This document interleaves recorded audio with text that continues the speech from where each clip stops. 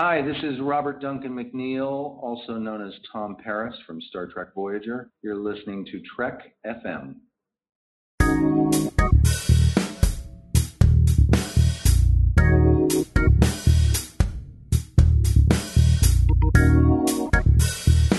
Hello and welcome to Season 5, Episode 7 of Commentary, Trek Stars, a show which deals with the work of Star Trek creators outside of Star Trek. I'm Mike. I'm John. And Max is not back. He's stranded right now on the planet of downtown Chicago. His communicator has just lost power, and he says that he's unable to beam back to the Commentary Track Stars studios. So unfortunately, we're without Max once again, but this could, I have a feeling, be a regular thing, seeing as how he's planning an out-of-town wedding during the holidays. Having done that once myself, I know that that's not fun, so what can you do? Heck, I watched somebody plan my wedding from a distance, and wow, that was rough too. Yeah, yep. What do you think of this? I don't know. It's fine. Anyway, so today is part 7, the final part on our series on Jerry Taylor. Or is it part 6? I guess it's part 6. Where we're going to be looking at her work on everything in television. As a producer, as a writing producer, we're just going to go through her career and recap what she's done and what we've been talking about and see if we can draw some conclusions. Yeah. So she had been writing for television in various forms as just a staff writer or a freelancer. And then in 1982, she became a producer on the final season of Quincy M.E., which was a show about a medical examiner who solves crimes. And she seemed to be sort of like the showrunner for that season or close to it. John, what did you think of Quincy M.E. and her work on the show?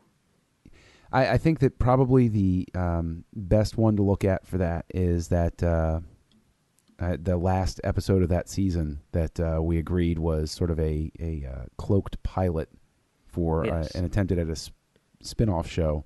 The Cutting Edge. Yes. And you could see a lot of the, I guess, looking back through everything, some of her hallmarks were there. I mean, there was strong character development. There was a main character who was very driven, and you had a strong female role. I mean, by today's standards, the woman who worked in the robotics lab was not the most empowered, but it was an indicator of things to come, I think you could say. And so, her episodes were socially conscious, which I think also showed up later in her career. Yeah, I agree. You could tell that even with inside this rather formulaic show, she was trying to do something and put her own stamp on it, and I think she successfully did. I had never seen Quincy before, and I did enjoy what I saw. It's the type of thing which I would like to go back and revisit at some point. And I think that her episodes are very, very solid, and kind of, like you're saying, an indicator of things to come. Especially in terms of, why she's a good fit with Star Trek. So, absolutely. Okay, her next show after Quincy got canceled was Blue Thunder, which started and ended in 1984.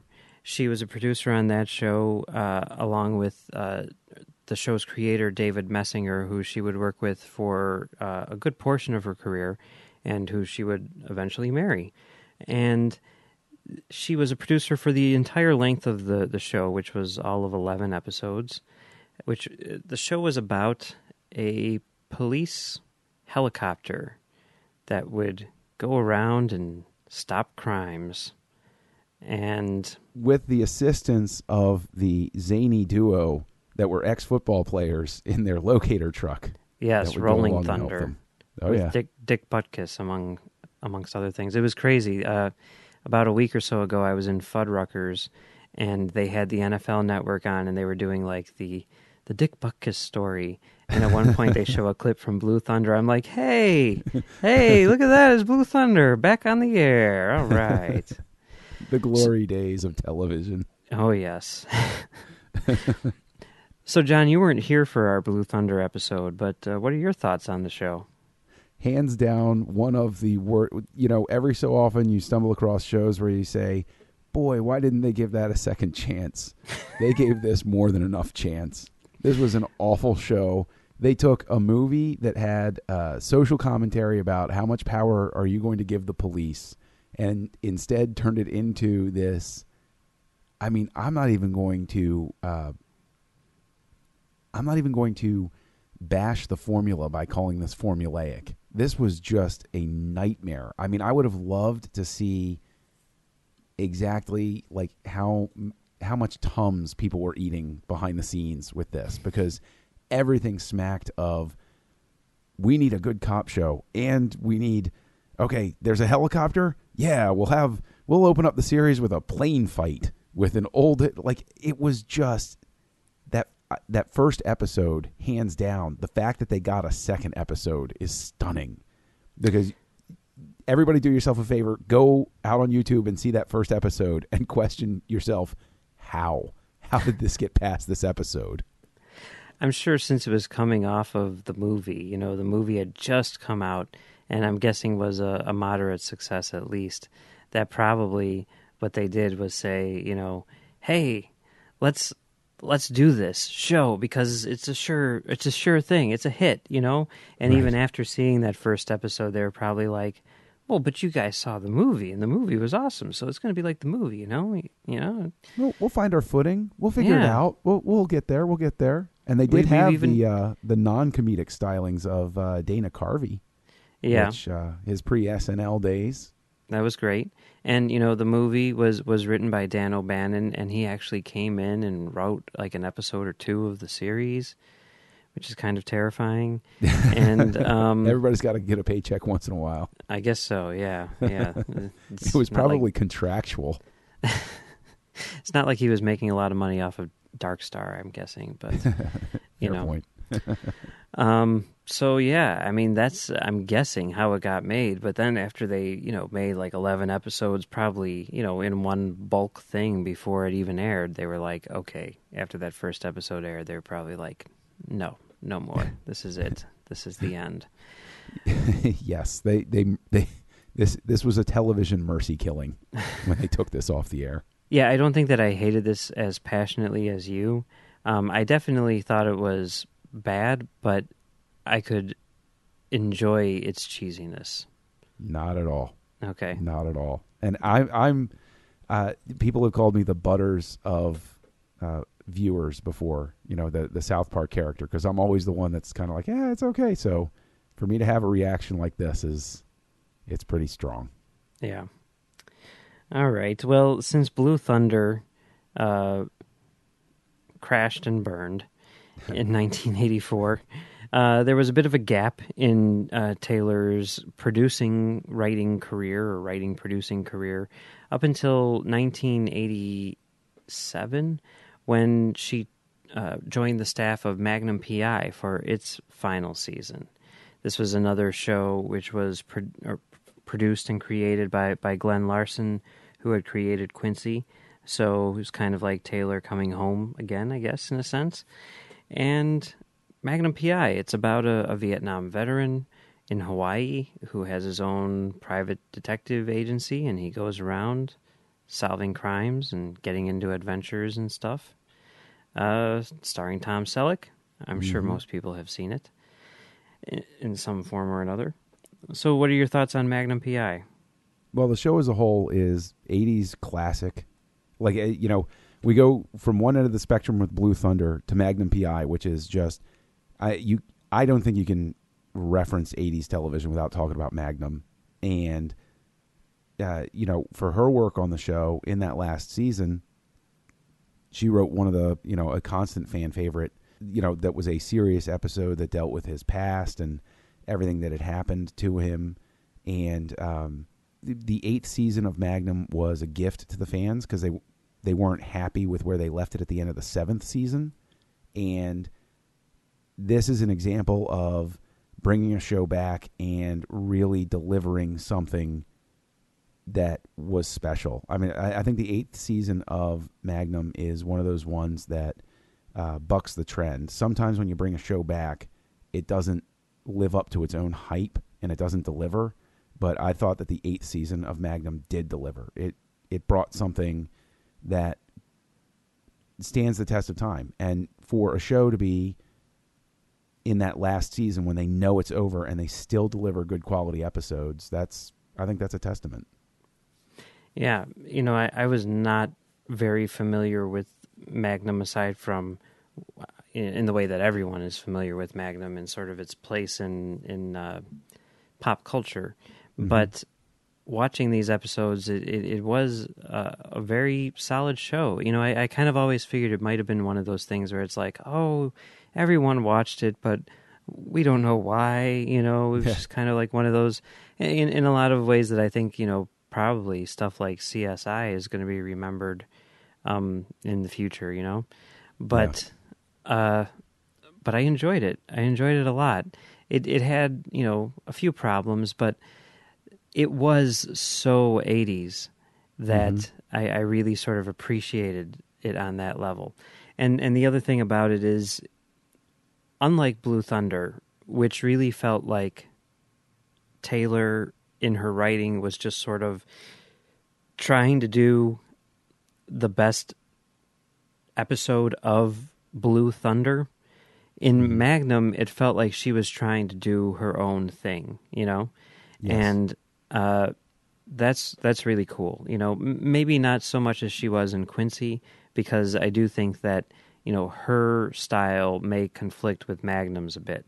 But she did the best that she could with that, and she found a way to sort of make it work within that style, and made what apparently is one of the quintessential episodes of the show. So I was really impressed by her work on that thing. And apparently so were the producers of In the Heat of the Night, because after Magnum P.I. ended, Taylor went to work the next season on In the Heat of the Night, which was just entering season 2. Messinger was, as far as I can tell, the showrunner on that season, and Taylor worked with him a bunch during that season. And they only stayed on for that one season, but in that time, the show was very critically acclaimed, and Carol O'Connor, who was the star of the show, actually won the Emmy during that season. Mm-hmm. And she wrote or co-wrote the pilot episode. Well, I guess not really the pilot, but the second season opener, the 2-hour movie. Right, exactly, the second season opener. And then she also wrote another episode later on in the show. And we watched the second season opener. Now, what do you think about In the Heat of the Night in general? The show was a socially conscious show, so there's that thread coming back for Jerry Taylor, and it tried to deal with some pretty serious issues and get people to look at those sorts of things. In terms of Don't Look Back, which was that second season opener, it's not anything that I think holds up in the way that somebody is going to point to it as, one of the great successes of, it's not like that episode of Magnum. This isn't one of those TV episodes where you're going to say, okay, you know what, you can skip the rest of the show, but you've got to see this one, because it is formulaic. Again, people use that as a knock, but it does follow a pattern. This was your 2-hour season premiere. This got a lot of attention. This was bringing the show, to the next level, as it were, and it had a fairly complex plot, fairly gruesome, actually, if you think about it for the day, and some strong language and everything. But it's good. It holds up enough that you can watch it and you can say, here's something interesting, and that says, the social consciousness behind it, and also advancing the characters in such a way that they have a conflict that isn't defined strictly by the racial tensions of the show. That's defined by, who they are and where they're going to fit in the hierarchy and those sorts of things. Yeah, I'm pretty much in agreement with you on this. I do admire what they were trying to do and what they did accomplish, but at the same time, it's not a standout. It seems like it's pretty much on par with any other halfway decent police show of the era. And while, the sort of angle that this show was approaching the genre from was the, racial component and sort of the social interactions between the different police officers of different backgrounds and stuff like that, it still didn't rise above, and you can tell that this show wanted to really rise above, and partially because of its history and the fact that, it's based on, an Oscar-winning movie, which did rise above. But Right. when you're kind of, following in those footsteps, you're almost setting yourself up for disappointment in a sense. There's no Right. way that you can do what that movie did, especially not on a weekly basis. This climate of the world is not the same as it was 20 years ago when that show or when that movie was made. So it's Right. impossible to replicate it. And, they'd probably say like, well, we weren't trying to replicate it. We were trying to do something slightly different with it. And what it ends up being is just kind of a watered down version of that. And while it isn't bad by any stretch of the imagination, it also doesn't really seem noteworthy to me. Yeah. And while I do definitely see Taylor's influence on the series, I think it's one of her lesser works on the whole. Though not bad. It's no Blue Thunder. Yeah, exactly. That's exactly where I was going with it. It's like she hit rock bottom well before this, so everything was up from there. Now, she left after that one season, and the next season she went on to work on Jake and the Fat Man, which is a show which we did not cover because the season which she worked on, which was season 3, I believe, is not available anywhere. So that's unfortunate. Okay, the series was rather successful. It had 103 episodes over 5 seasons, and Taylor wrote 3 of them during that 3rd season. But I personally haven't seen any of them. Now, I know that you have seen Jake and the Fat Man in the past. Yeah. Can you kind of tell us what that show is? It's about a fat guy played by William Conrad, who has Jake, who works with him as like a private detective type guy, and they go about seeking justice for people. So it's, it was an eminently forgettable show, and it was, I think people need to remember that, Conrad had a career before the show, and this is in the days where when a film actor had a career and then went on television, it wasn't simply a different phase and it wasn't finding new success. It was, I need to work. And that was pretty much what this show is this was Conrad needed a job and this gave it to him, and there's nothing particularly memorable about the show. I did watch it when it was on, but not typically on purpose. It was definitely one of those shows that you would happen across, and it would be kind of like, okay, I don't feel like going outside. Sure, why not? Let's do this. And yet, in some ways, it does seem like it fits in with Taylor's career in terms of the procedural sort of crime show. Sure. I mean, we've got Quincy, even Blue Thunder, which is sort of that, but outside of the box, Magnum P.I., In the Heat of the Night, Jake and the Fat Man. All of these shows are about crime fighters in some way or another, Yeah, that's true. Yeah, that is a thread through all of them. Yeah. Yeah. So I guess in that way, it kind of makes sense. But on the whole, Jake and the Fat Man doesn't get your seal of approval. No, it does not get my seal of approval. It most assuredly does not. All right.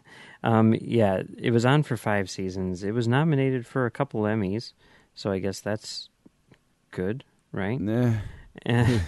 For outstanding cinematography, Outstanding Achievement in Music Composition, and then Outstanding Achievement in Cinematography. And apparently the cinematography was excellent. It was nominated for the ASC award and everything like that. So But everything really- except the acting and the story got nominations. So, that should Yeah. let you know. You can put something together that's technically brilliant, but isn't going to sustain. Yeah, if you want pretty pictures and nice music, check out Jake and the Fat Man. There you All go. right. But whatever it was, I guess it was good enough, or her body of work was good enough, that the following season she got a job as a producer on season 4 of Star Trek The Next Generation. And this is a Yay. gig which she had all the way through the end of the run. In season 6, she was kind of handed the writing staff while Michael Piller went off to make Deep Space Nine, and she pretty much ran seasons 6 and 7 of that show. Season 7 was nominated for Best Drama at the Emmys, which is the only time a Next Generation era show was. They had weird categories back in the 60s, and the original series was nominated a few times in the equivalent. But, yeah, what do you think about her work on Star Trek The Next Generation? Ask anybody that's a Star Trek fan. That show went out on top, and they all regard it as having gone out on top because those last couple of seasons were terrific. They really were. I know that any show you can pick and choose a couple, especially back in the days back before, when seasons weren't just 8 episodes. There would be, a couple episodes here and there where, you can kind of leave them. But that show ended on such a strong note. Like, in a sense, Jerry Taylor gave them such a huge push into the films that I think it was inevitable that fans were going to feel something of a letdown when that transition happened. I mean, I remember at the time people questioning, why are they taking this off the air? This is terrific television. Why are you canceling this? And it was strictly because Paramount didn't think people would watch a TV show and pay to go see a movie. And it all came down to that. Yeah, they were like, well, these are money makers from a theatrical perspective, and we can launch a new show, and just do that. Now, with the Next Generation, she wrote 13 episodes during that time. Some pretty good ones like Descent Part 1 and Unification was probably her big one, and Time's Arrow, and a few others here and there. But I think more than that, she really was a producer in the proper sense of the word. The way that television credits work a lot of the times with writers is, if you're on the writing staff long enough, you get promotions. So every year you start off as like a staff writer, then you become a story editor, then you become a producer and a supervising producer and a co-exec and an executive, all that stuff. And what that means is what? Well, you write, and the responsibilities of a staff writer compared to a co-executive producer are not really that different, aside from, obviously, if you've been there a while, you're probably going to get more responsibilities and whatnot. But the showrunner really is sort of like the executive producer in the true sense of the word, and she was that for seasons 6 and 7 of Next Generation, and that's when the show, like you're saying, really flourished and went out on top. Season 6, I said this, in our first episode on Taylor, it's the best season of Next Generation, if you ask me. I mean, that's some solid stuff. And season 7 is amazing as well. I mean, that's the one that got nominated for the Emmy.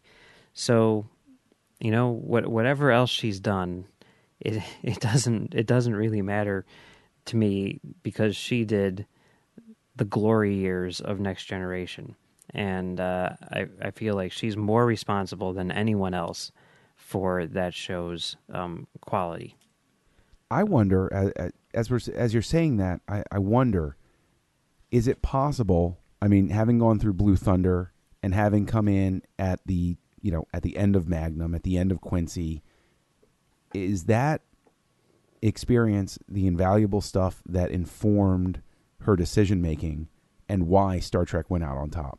is she learned enough from the mistakes and what could have kept these shows going, and took all of that experience and was able to leverage that in such a positive fashion that she avoided, any of the pitfalls that were going. Now, granted, it's a different situation. It's not like she stepped in. It was very clear that Quincy was going out. It was very clear that Magnum was going out. But at the same time, it really feels like that when she was working on Star Trek, she was setting something up that really could have kept going for a while longer. And I think her earlier career informed her decisions. I think that's true. It does make sense. And also, I mean, even just being there for the ending of shows, being there to see, and in the same type of scenario where it's like, we know we're ending, and it is a very popular show, and doing something which is going to be, satisfying to everyone involved. She knew how to do it because she had been there for that particular moment in the thing. Yeah, I mean, that makes a lot of sense, what you're saying. So she, whether or not that was intentional, I mean, it seems like she was the right person for the job. Not to mention the fact that in all of these shows, which were rather, procedural in nature, like we keep on saying and everything like that, and basically detective shows or cop shows, she's the one who, in a lot of her episodes, brought that social commentary to them, which is what Star Trek thrives on. So it seems like a perfect fit for that show. Yeah. And the other thing that we see, I think, is in Star Trek Voyager, she is bringing her other, sort of like trademarks to that series. We were getting the social commentary and everything like that, but then we're also, now when she's the one who's making the decisions and everything, she's bringing in, the strong female characters, the somewhat older crew members in some instances, like with Tuvok and stuff like that, and the things that we see her doing throughout her career when she's finally in a position to create her own show. She's bringing all of those things which she was trying to sneak into the other shows and putting them front and center in this one. So her last producing effort was Star Trek Voyager, the show which she created, and it started up right after Next Generation ended. She co-created it with Michael Piller and Rick Berman, and I mean, everyone knows what Star Trek Voyager is. She stayed on it for 4 seasons before kind of gradually handing over the reins to Brannon Braga, and then retired. And that's the last thing that she's done in terms of television. So what do you think about Star Trek Voyager? Voyager is not my favorite Star Trek show. I've never made any secret of that. But going back and rewatching some Voyager, to look back, and especially it started off very strong, in my opinion. The Caretaker was a good opener for the series, especially when you look at the way Deep Space Nine opened, and you look at the way Next Gen opened. Voyager has a really strong start. It never really hooked me when it was, first run. But I almost wonder now, going back and rewatching some of the stuff, if I was suffering from Star Trek fatigue, the way that they felt everybody was. Yeah. I mean, Voyager came on. If it had come on before Deep Space Nine, would it have had more success? Would it have been able to, ride momentum? Who knows? But Voyager came on at an unfortunate time, in the sense that people were starting to get a little bit tired of their Star Trek. No, that's definitely true. I mean, that's what happened with me. I mean, I remember watching season 2 and being like, why am I doing this? How many more shows that are exactly like this one do I have to watch before I just say enough of it? And, at that point in time, I was, 15 years old, 16 years old in high school, I was discovering a whole world of movies, which I had never seen before. And, it was the mid 90s and Tarantino was around. And it's Yeah. like, why would I watch Tattoo when I could be watching Pulp Fiction? Right. Or Shawshank Redemption. Yeah. Or any of those things. Yeah, you're right. The 90s did have, the movies were finally, because that really was sort of like a fresh renaissance to draw people away from their television sets. Mm-hmm. It was a real competition, sure. Yeah. And, looking back at it now, and I oftentimes think about Tristan and Charlene on To the Journey and how... To the Journey, and how much they love that show. And you kind of like they talk about Voyager the way that I talk about Next Generation, And I get the impression that, they're ever so slightly younger than me, and it probably hit them at just the right time, just like Next Gen hit me at just the right time. And the way that I obsessed over Next Gen on a daily basis is the way that they obsessed over Voyager. And if I was a few years younger, I could see myself being a big Voyager fan. If Voyager was the show that was on when I, got into Star Trek, if that was the thing, I'd probably be on To the Journey, talking about how awesome it is. To the Journey. To the Journey. But as it stands, I think that the first season is decent, and then the next couple seasons really sort of drag. And season 4 is when it starts to pick up, although I think that has a lot more to do with Brandon Braga than it does to Jerry Taylor. But that being said, seasons 1 and 2 of Voyager are way better than seasons 1 and 2 of Next Generation, Yep. Yeah, the seasons 1 and 2 of Next Gen are... They're almost some unwatchable. Bad moments. Yeah, honestly, I think that, Next Generation, Voyager got hurt from Star Trek fatigue. I think Next Gen, people were just so starved to have Star Trek back on. They were like, well, we're just going to ride this out. They'll figure it out. We'll take what we can get, Yeah. Yeah, I just, because they just had all those Blu-ray sets for Next Gen on sale at Amazon. So I picked up the ones that I'm missing, and now I've got... Well, I don't have season 7 yet, but I've got the rest of them, and I'm like, okay, now's the time to start rewatching Next Gen. I've been waiting for this, waiting to have them all so I could just watch them all the way through. And I'm like, all right, I can't wait. And I'm like, oh, God, these first 50 episodes are going to be really, really tough, Very, very difficult. That's always the thing. With original series, that's not the case, because it's like, seasons 1 and 2 are the best, and then it gets to a point where you're just like, I don't want to, let me just stop this. This is a bad idea. Let me stop this right here. But with Next Gen, it's like, you got to get through those first 2 seasons. Whereas Voyager, I don't think I would have that feeling. I've only done one complete rewatch or fresh watch of Voyager, and that was when the DVDs came out. And, since all of it was new, it wasn't really hard, but thinking about it now, I would have a lot less trouble going back and revisiting seasons 1 and 2 of Voyager than I would seasons 1 and 2 of Next Gen. Yeah, absolutely in agreement. Yeah. But yeah, I do think that Jerry Taylor's concepts and plans for Voyager were a lot stronger than the finished product. And, we talked in that first episode about some of the factors which may have contributed to that, like the network and everything. Yep. And I would like to see what it would have been if she could have done just what she wanted to do. And, we never will, but... Yeah. And one thing I do go back to, just while we're talking about it, is I know, Mulgrew was not the first choice for Janeway, but I think that so long as we're talking about Voyager, I really have to wonder if that just didn't work out for the absolute best, because Mulgrew, really, going back and rewatching Taylor's body of work, there are hints of the way that Janeway panned out in some of those earlier strong female characters.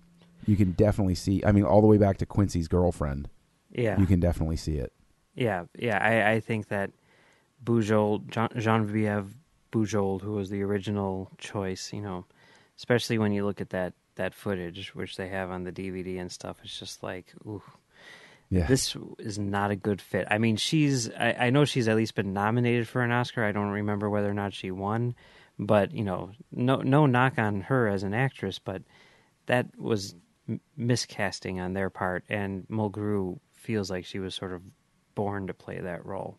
Yes. And she does feel very much, I know that like Charlene was saying, she's kind of, the character is kind of Jerry Taylor's baby, and I can definitely see that, especially now watching all these other things going all the way back to Quincy. You can see the proto-Mulgrews, not the proto-Mulgrews, the proto-Janeways. Yeah, proto Janeways all throughout the line. Yeah. Yeah. So looking at all these shows, what conclusions can you draw, or what are your final thoughts on Jerry Taylor's career as a writing producer? It's a good arc. It's a good career. She, you can see, like we said, you can see the social justice stuff that was important to her, the commentary. You can see her being one of those people quietly. Like, history is a lot of times made quietly by people that don't get recognition for making it. And I think that Jerry Taylor, if you look at the body of work, she's one of those people that was a force for change, if you will, bringing the strong female characters in. And it's strong final act for her was Janeway. And that's a good arc to watch and see. I mean, even the females that she wrote on Magnum, which is, about for lack of a better term, he was something of a Lothario. She still brought strong female characters into her episodes that she wrote. And so that's a good arc to watch. And I think that you can actually see her figuring it out and putting it together as all of these shows march through time. Yeah, for sure. I agree. It really is kind of interesting. When we went into this whole thing, I was really kind of scared that what we would end up with was a bunch of shows which she came in too late and which were sort of plug and play, where you wouldn't be able to tell what it was that she brought to them. And in the end, it would just be like a connection, in the end, it would just be like a collection of random 80s television. Right. But what we found, I think, was that she really did have sort of an agenda as a screenwriter. She wasn't just doing these things for a paycheck. She was doing them because she had something to say. And that comes through in all of this stuff, even though she wasn't necessarily the showrunner or anything like that.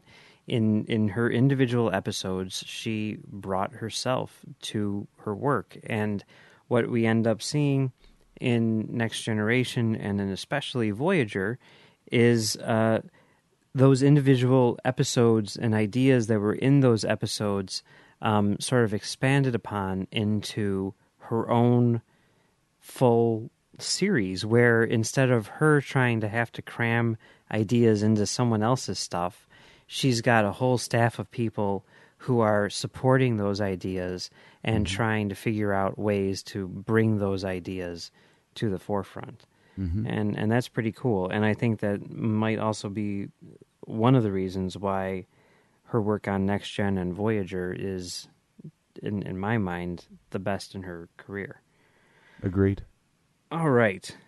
Before we go, we just wanted to take another look at the ever-changing drama of the Star Trek 13 director musical chairs saga, whatever it is.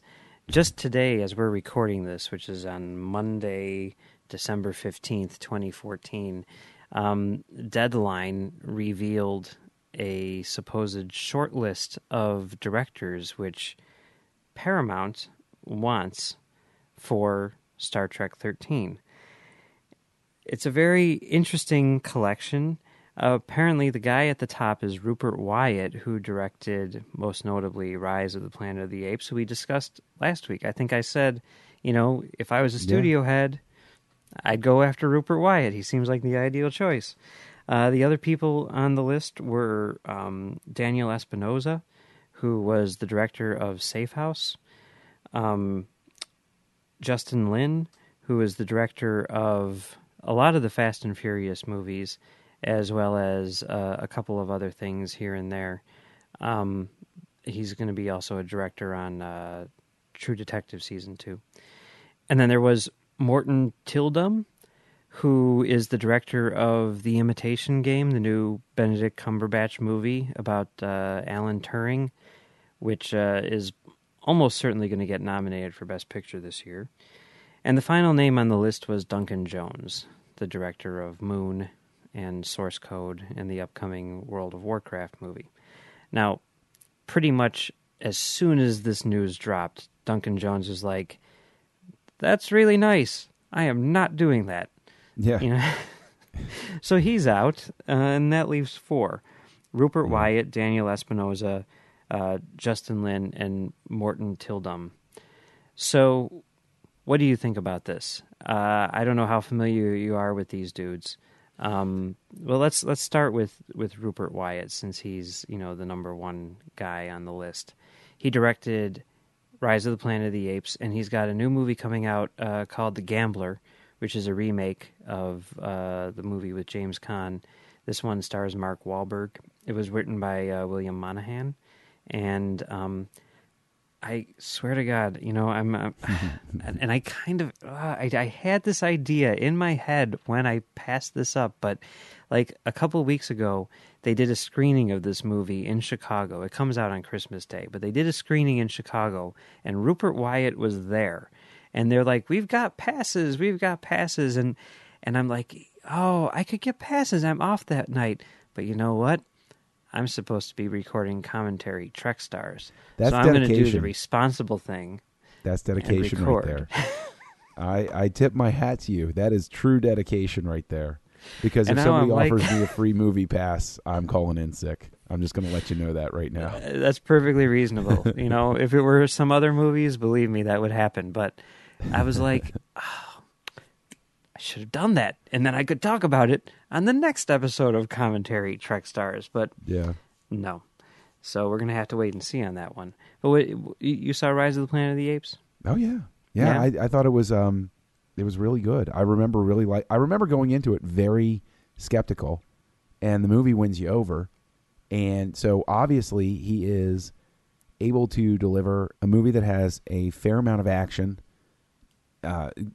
special effects. He's obviously very comfortable with them and getting people to deliver good performances, in an effects-driven movie. Honestly, of the names remaining, that's the one that I would want to see.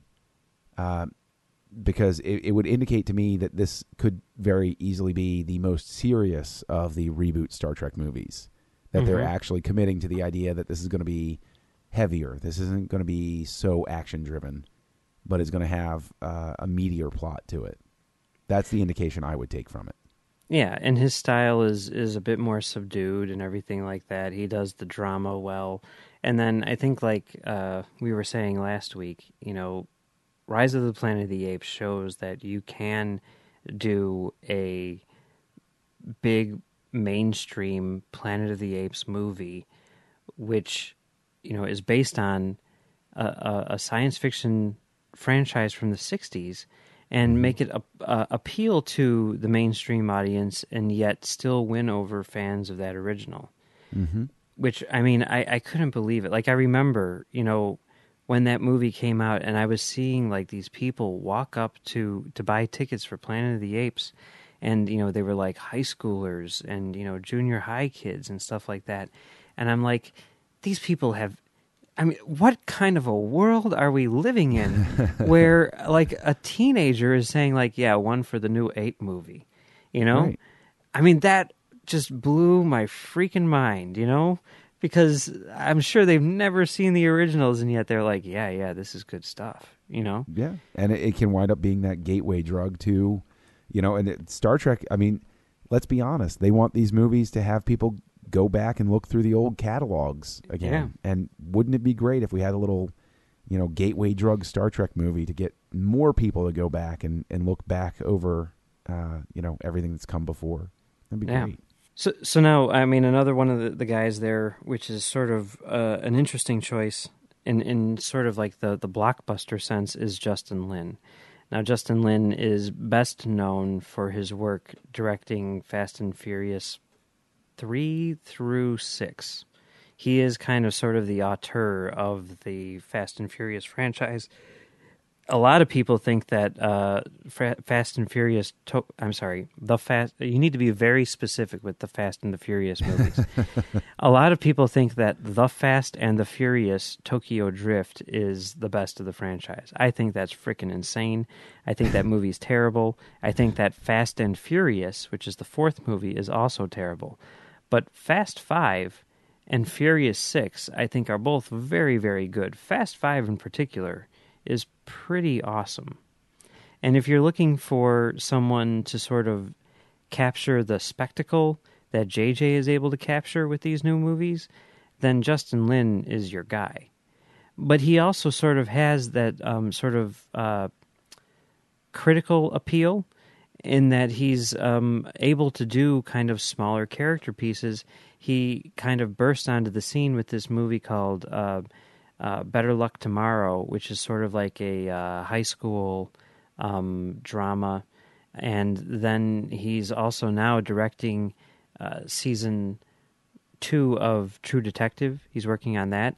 And he's also directed a number of episodes of Community. So pretty good track record all the way around. He can do both the spectacle and the drama. Are you familiar with his work? Have you seen any of his movies? I haven't seen a single Fast and Furious. I have not been fast. I have not been furious. Not once. And I have had many people tell me that I should give them a try. But, man, their marketing is not playing me very well. I'm going to tell you this. This is going to be outside of the box, and pretty much everyone in the world will disagree with me on this. But you got to trust me on this. If you're only going to watch one of these movies, the one to watch is Too Fast, Too Furious. Okay? Which I'm guessing is the second one. It is the second one. Okay. It is the number second 2. One.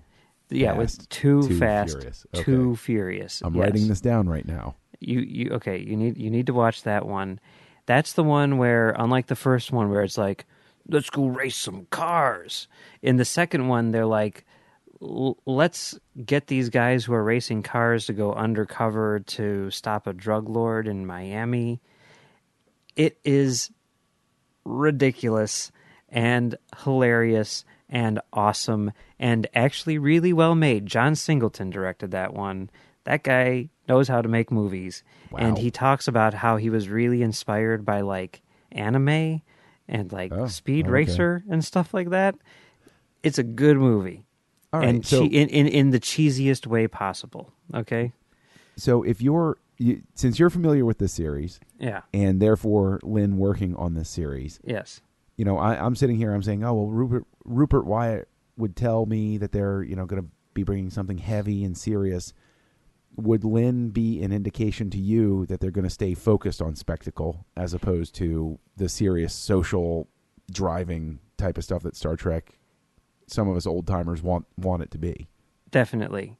I think if they bring in Justin Lin, I think what we're going to see is, some amazing action sequences and probably not much in the way of plot. I'm hoping Vin Diesel then would be the villain, because that would just be awesome. It could be. Why not? I mean, hey, I'd be down with that. I mean, yeah. I mean, he could be across all of the different sci-fi franchises. Then he would just be the go-to. Why not? He could be Riddick. Why not? You bring in Riddick and there you go, a Riddick Star Trek. Now, see, I'm in the theater for that one. I'm front row, back row. I'm seeing it 5 times. Yeah, absolutely. That sounds terrible. Okay, so sort of the one of the other weird choices where it's just like, you see this happen a lot, I think, where someone is like, oh, that guy just made a movie. we should get him because he just made a movie, and I remember him now because he just made a movie. That choice would be Morton Tildum. Now, that's a very strange thing. I have not heard of this guy up until like a week ago because I had never seen any of his movies. He's made a lot of like Norse movies and a few small things which I've never seen, and now he's the director of The Imitation Game, starring Benedict Cumberbatch, about Alan Turing, who's he's like the guy who created the first computer, essentially, right? Yeah, honestly one of the most brilliant minds in the last like 150 years, hands down, easy.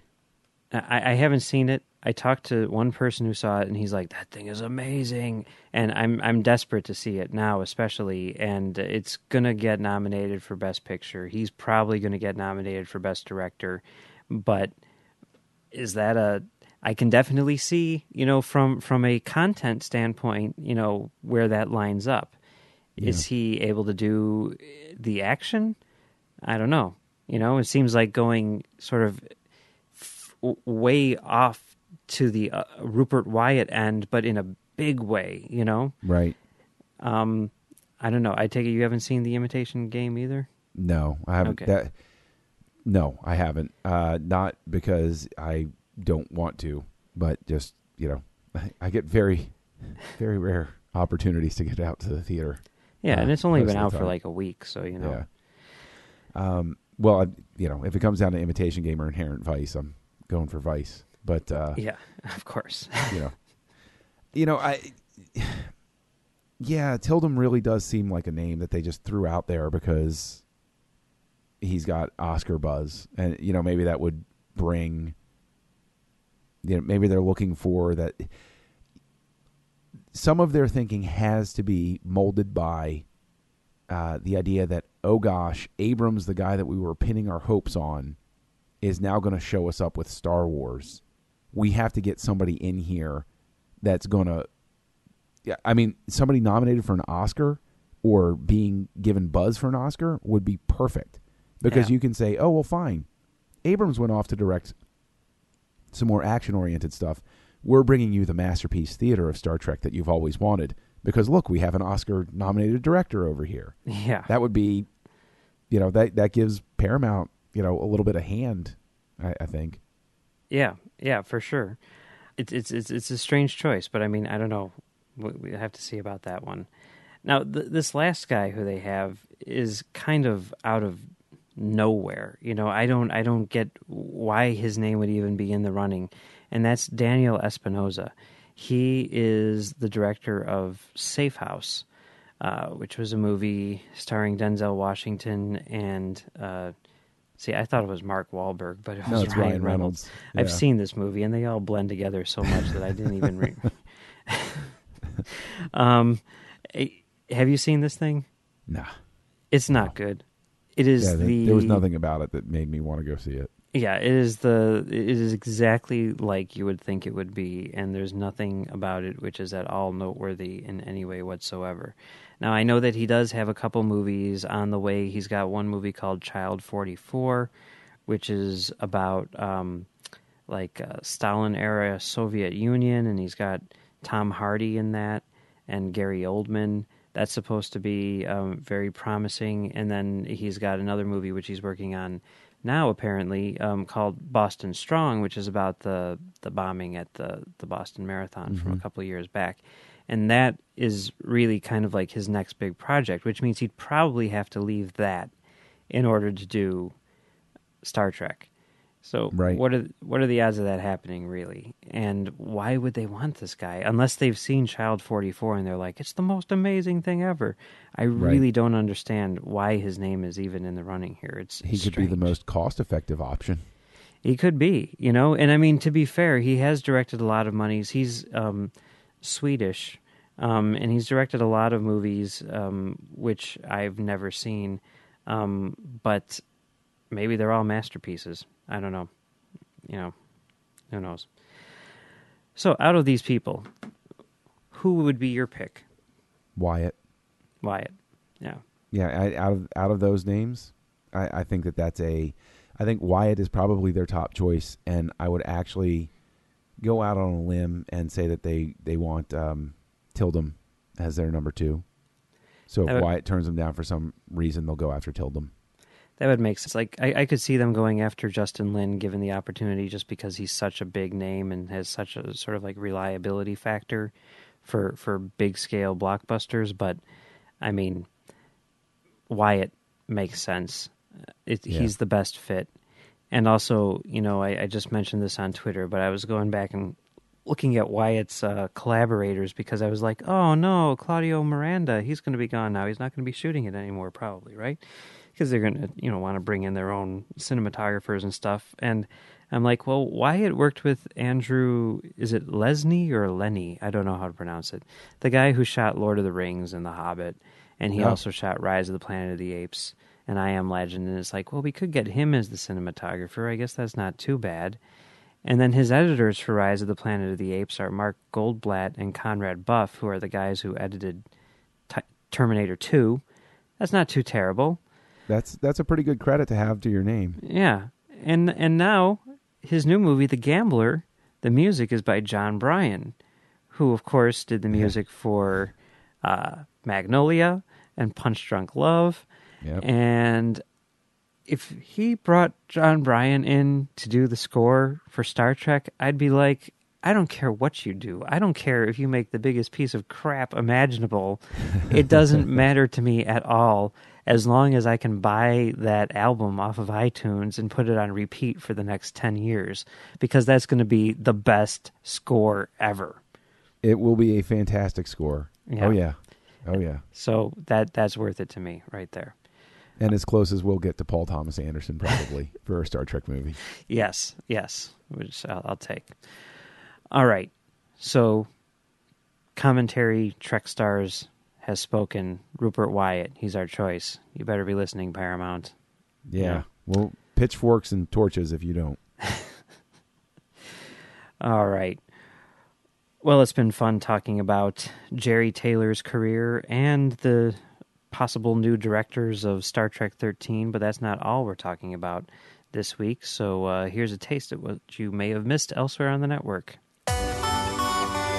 Previously on Trek.fm, Standard Orbit. And so I was biased against it. Even when I started buying the 2-disc collector's edition DVDs, I avoided buying any of the even-numbered movies. Odd-numbered movies. Earl Grey. Like they stated in the end of the movie, they thought he'd outlive all of them. And I'm like, yeah, that's what should have happened. We should have seen Data, like in the 26th century, like Data 5.0, whatever we call him. To the journey! You don't know if she's going to stab him or smooch him. Well, she's going to smooch him, of course, after dessert. After dessert. We all know what dessert means. Warp 5.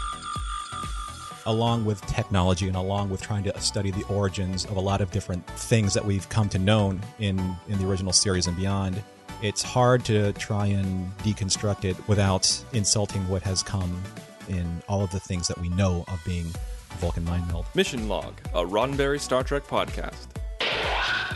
And my thought was, in the next scene, Crusher should have the body of the dead Klingon sitting on the back of her toilet holding a candle.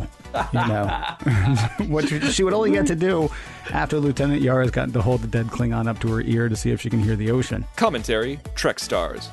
Everything you would imagine would be in an opening title sequence for this show is in there. I think the shot that really does it for me, the shot that really pulls everything together, is when he dunks the basketball. Melodic Treks.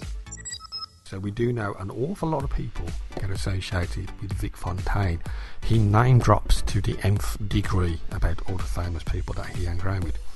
One of whom is Frank Sinatra. Axanar, the official podcast.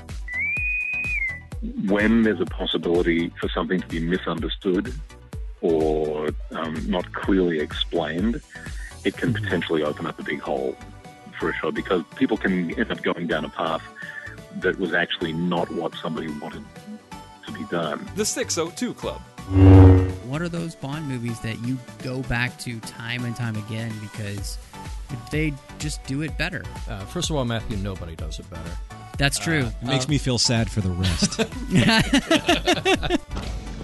And that's what else is happening on Trek.fm. So be sure to check out these shows. They're available right here on the website or on iTunes, Stitcher, TuneIn, Spreaker, SoundCloud, pretty much anywhere else you can find podcasts. We've got new shows for you pretty much every day. And, be sure to download them and listen to them and love them and give us feedback and all that good stuff. Yeah. Before we go, we'd like to ask everyone to please support our sponsor who helps us bring Commentary Trek Stars to you each week. And our sponsor for this show is Audible.com. Audible is a great way for you to read all of the books you've always wanted to read, but never thought you'd have the time for. Audible is the premier source for audiobooks with more than 150,000 titles to choose from and new titles coming every week. From classics to current bestsellers and even some of the most famous Star Trek books like Prime Directive, Federation, and Spock's World, Audible has something for everyone. What do you have for us today, John? Well, there is Star Trek Voyager Mosaic by Jerry Taylor and narrated by Kate Mulgrew. And in this novel, Captain Catherine Janeway, commander of the Starship Voyager, is fighting a desperate battle on two fronts. While she duels the Kazon warship in the gaseous mists of a murky nebula, an away team led by Lieutenant Tuvok is trapped on the surface of a wilderness planet. Forced to choose between the lives of the away team and the safety of her ship, Captain Janeway reviews the most important moments of her life and the pivotal choices that made her the woman she is today. From her childhood to Starfleet Academy, from her first love to her first command, she must once again face the challenges and conflicts that have brought her to the point where she must now risk everything to put one more piece in the mosaic that is Catherine Janeway. Yeah, and apparently they even reference stuff that happens in this book on the show. So it's canon, if you ask me. Yeah, if ever a novel was. Yep. And as a Trek FM listener, you can get a free audiobook of your choice along with a 30-day trial to see just how great Audible is, including this book. So give it a try today. Catch up on all those classic Star Trek books you've yet to read and that latest novel from your favorite author as well. Just go to audibletrial.com/trekfm and sign up today. Again, that's audibletrial.com/trekfm. And we thank Audible for supporting Commentary, Trek Stars, and Trek FM. And also, if you want to donate to the network, you can go to patreon.com/trekfm. That's patreon.com/trekfm. It's kind of like Kickstarter, but on a monthly basis. And there's different donation levels with different rewards to choose from. Things like bonus content and wallpapers and stuff, all the way up through... sitting in on planning sessions and sitting in on episodes that as we record them, or producer credit. So be sure to check that out and help us out. It'd be greatly appreciated. Again, that's patreon.com/trekfm. All right. Well, that's pretty much it for today. John, where can people find you on the internet? Well, you can find me trolling the world on Twitter at KesselJunkie, KESSELJUNKIE. And aside from this wonderful show, you can also hear me on Words with Nerds, dropping every Thursday through iTunes and blah, blah, blah, all those other services. Yeah, and you can find me on Trek FM right here doing Standard Orbit with Drew each week. And you can also find me on CommentaryTrackStars.com, where I do Commentary Track Stars Off Topic with Max and Brandon. And you can find us as a show on Twitter at ComTrackStars, or you can email us at ComTrackStars@gmail.com. And you can also find me personally on Twitter at Mumbles3K, where I spend most of my time these days speculating on who the director of Star Trek 13 will be, because I'm fascinated by this stuff. It's like if you play fantasy football, this is like fantasy, director casting stuff for me. And don't give away too much. I've got a great app idea. Yeah. Yes. Fantasy director. Yeah. Come on, let's go. do this. Fantasy studio head, right?